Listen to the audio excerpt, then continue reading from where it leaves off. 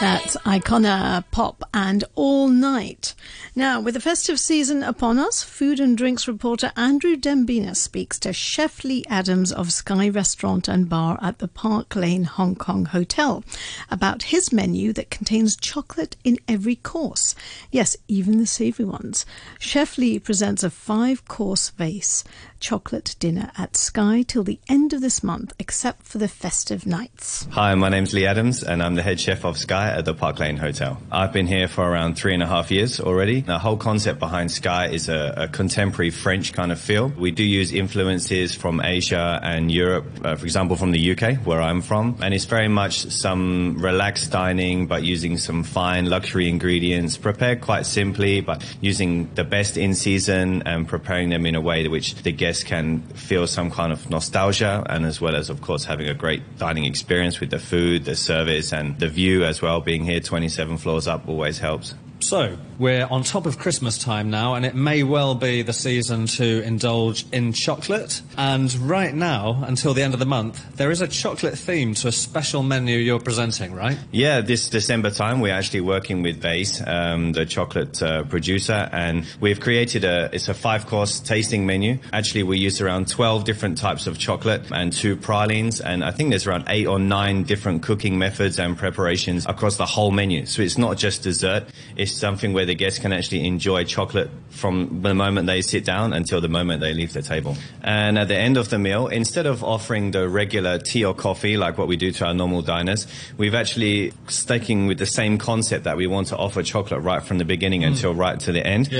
We actually make our own chocolate tea blend. We blend 100% cocoa along with 85% chocolate and cocoa powder into a kind of chocolate tea bag. And then we also use a silver moon tea, which is basically a green tea with hints of berries and vanilla. We infuse the green tea bag first to make a green tea, basically, and then we pour that onto the chocolate tea bag, let it infuse for a couple of minutes. That then gets poured out into the cup in a glass teapot. Instead of a coffee, we offer a mocha, which is basically using the melted 85% Kasinkoa chocolate with a latte, and then we sprinkle 100% cocoa powder on the top. A little bit different than your normal coffee. Sounds perfect for this time of the year. And sitting right in front of us, and I don't want to shake these up too much in case we chip any of the chocolates, but there's high-quality Vase, French artisanal maker that's been around for a long time. And in front of us, there are all these different colours. There's even one that looks almost like caramel, the colour of the chocolate. Yeah, that's exactly what it is. It's a 30% hazelnut white chocolate. So basically, it's like a caramelized white chocolate with a little bit of hazelnut praline inside. Quite milky, very sweet. And actually, we add that into a braised cabbage with truffle, which we actually serve with a John Dory's. The John Dory racks very well with some sweet item, like sweet sauces, so that chocolate just really heightens the flavour. I mean, that might surprise people to hear this. In Hong Kong, apart from 1 or 2 dishes occasionally, there might be a dish in the cooler months of maybe a chocolate sauce with pigeon, which is quite a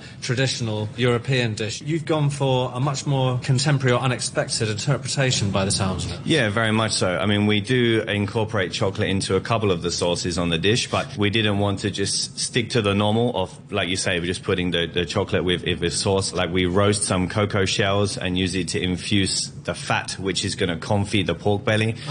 We also reduce some chocolate with beer, using the local beer, the Lime Rock beer and black treacle, to make a sauce for the foie gras. We just really extract as much of the flavour and the use of the chocolate as we can for each of the different dish, because there's so many flavours and almost hidden flavours, if you like, behind each chocolate. There's so much that you can get from it and do with it. We really wanted to explore the boundaries of what you can do with chocolate. Now, also, something that people may think, rightly or wrongly, is that chocolate could be a very intense, rich and maybe heavy inclusion to dishes. How have you managed to pace it through 5 courses? Well, I very much agree with you, and I was in the same kind of the mindset that, like you say, chocolate can be that little bit heavy, but then I just thought I don't want to just stick with dessert, and I don't want to only just feel it as being heavy. I wanted to try and make it so that it can be enjoyed across the whole menu. interestingly enough, we do start with 100% chocolate, like right from the word go. Right. But the 100% chocolate that we use is very fruity, very, very fruity.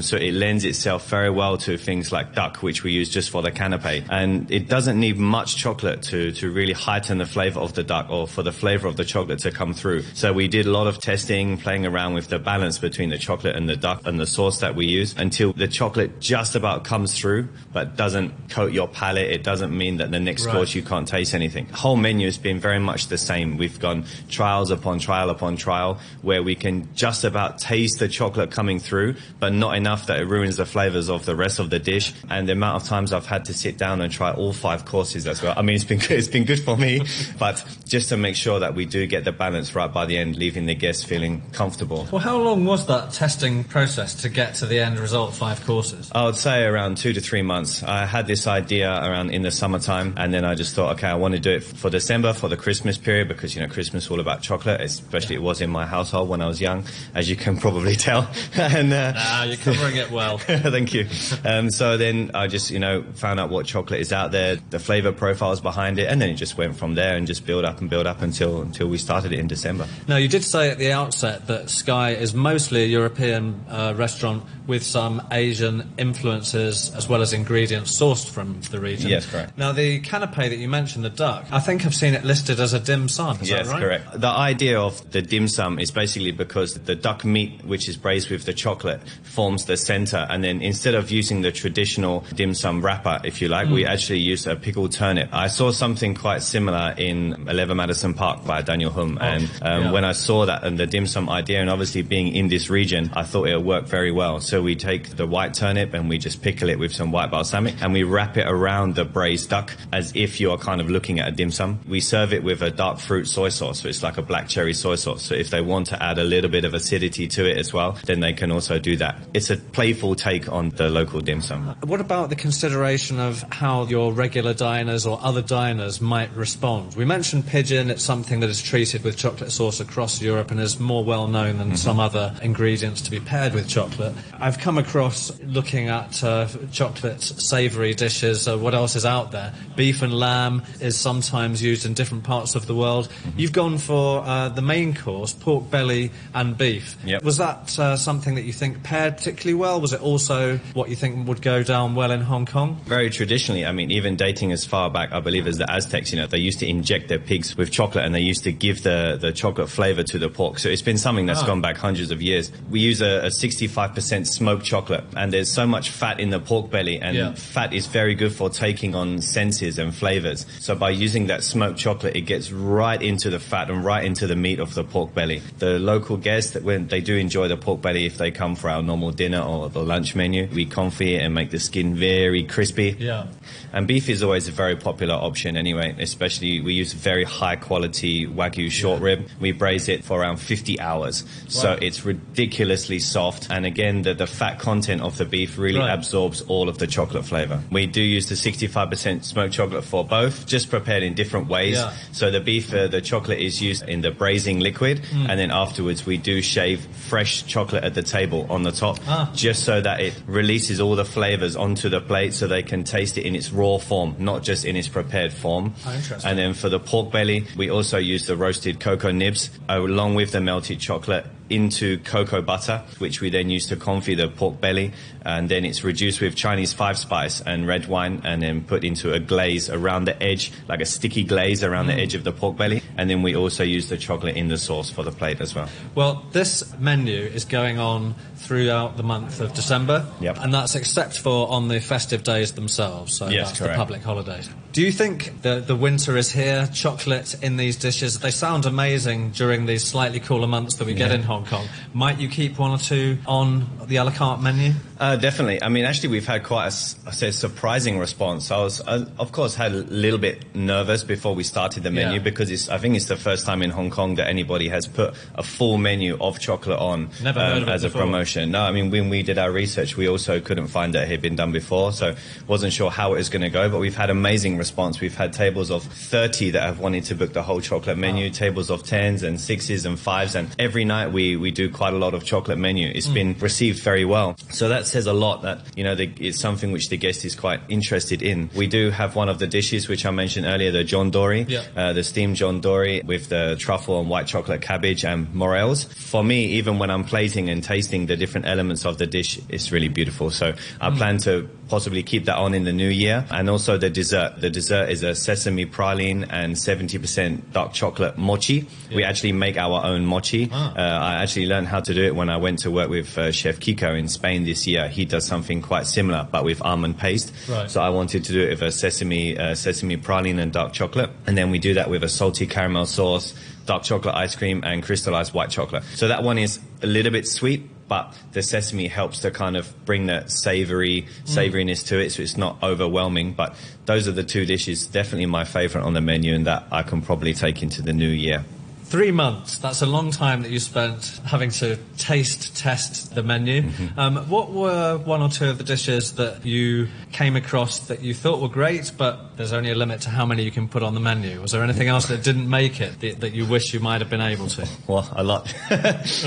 Mostly dessert. It was hard to choose the dessert because I'm a pastry chef at heart, and there were so many different options that I had to not go with, but mainly because they were too sweet, because I have a very sweet tooth and the balance just wasn't quite right. Yeah. And even I was interested possibly in using some lobster, because actually lobster and white chocolate also pairs quite well. Shellfish and white chocolate actually go very well together, so lobster or scallop. But then I felt the dish was going to be maybe too indulgent, and also it would have pushed the price up a little bit, and I wanted to keep it at a very fair price, very good value for money. And John Dory, also the texture of the John Dory with the chocolate actually works a lot better than the lobster, which I was also quite surprised about. But maybe I keep that for next year. Right. So, Lee, in researching what kind of dishes have come before in chocolate around the world before we had this interview, I came across some interesting ones, and I'd like to run a few past you, if I may. Okay, yeah, no problem. Let's go for it. Right, so give us a yes or no, and why yes or no on some of these. Okay, white chocolate baba ganoush. So that's the Mediterranean, Middle Eastern eggplant dip. Maybe no, but you never say never. I haven't tried it personally, but can't imagine maybe no. No, can't imagine it. No. Okay. Spicy tomato and chocolate soup. It's a dark chocolate, although no percentage cacao was given. I would lean a bit more towards this one than the baba ganoush. It does sound a bit interesting. I can see it working, so I'm going to give it a yes. All right. Next up, cocoa nib and fennel-crusted pork tenderloin. So that's the leaner pork, as opposed to the fattier one that's on your menu. Again, I think I would say yes on this one. It does sound quite interesting. Already I can have some kind of ideas in my mind about how I would create that as well. Sounds good. Chocolate poblano. So that's the creamy roasted chili, pepper, onion and garlic Mexican sauce with chocolate and chili. So it sounds almost like a bit like a mole kind of sauce. So not something personally that I'm into so much, but I can see it working, yeah. All right. And chocolate, beer and chipotle barbecue sauce for ribs. What? Given that it's pork and pork ribs, again, I would say maybe. I wouldn't order it if it was on the menu, but interesting. I'm sure maybe the chef can get it to work. Okay, and that recipe was going for 85% cacao. Okay, so quite bitter, quite dark. Not too weird? Not too weird, but possible. All right.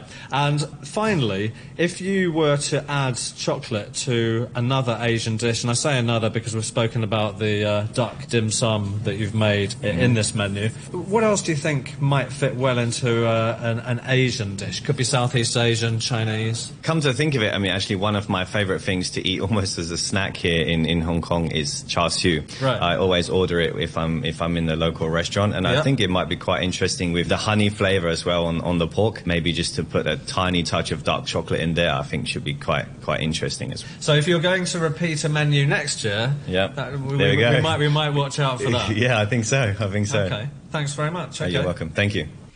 That sounds amazing. I'm just sitting here listening to that and I'm just imagining all these wonderful chocolate dishes and I'm salivating as we go. That was Chef Lee Adams of Skye Restaurant and Bar at the Park Lane, Hong Kong in Causeway Bay. And his chocolate menu runs till the end of the month, except for the festive public holidays and the eves of them. And he was talking to Chewsday food and drink reporter Andrew Dembina. I want one of those chocolate tea bags, I reckon. That would really hit the spot.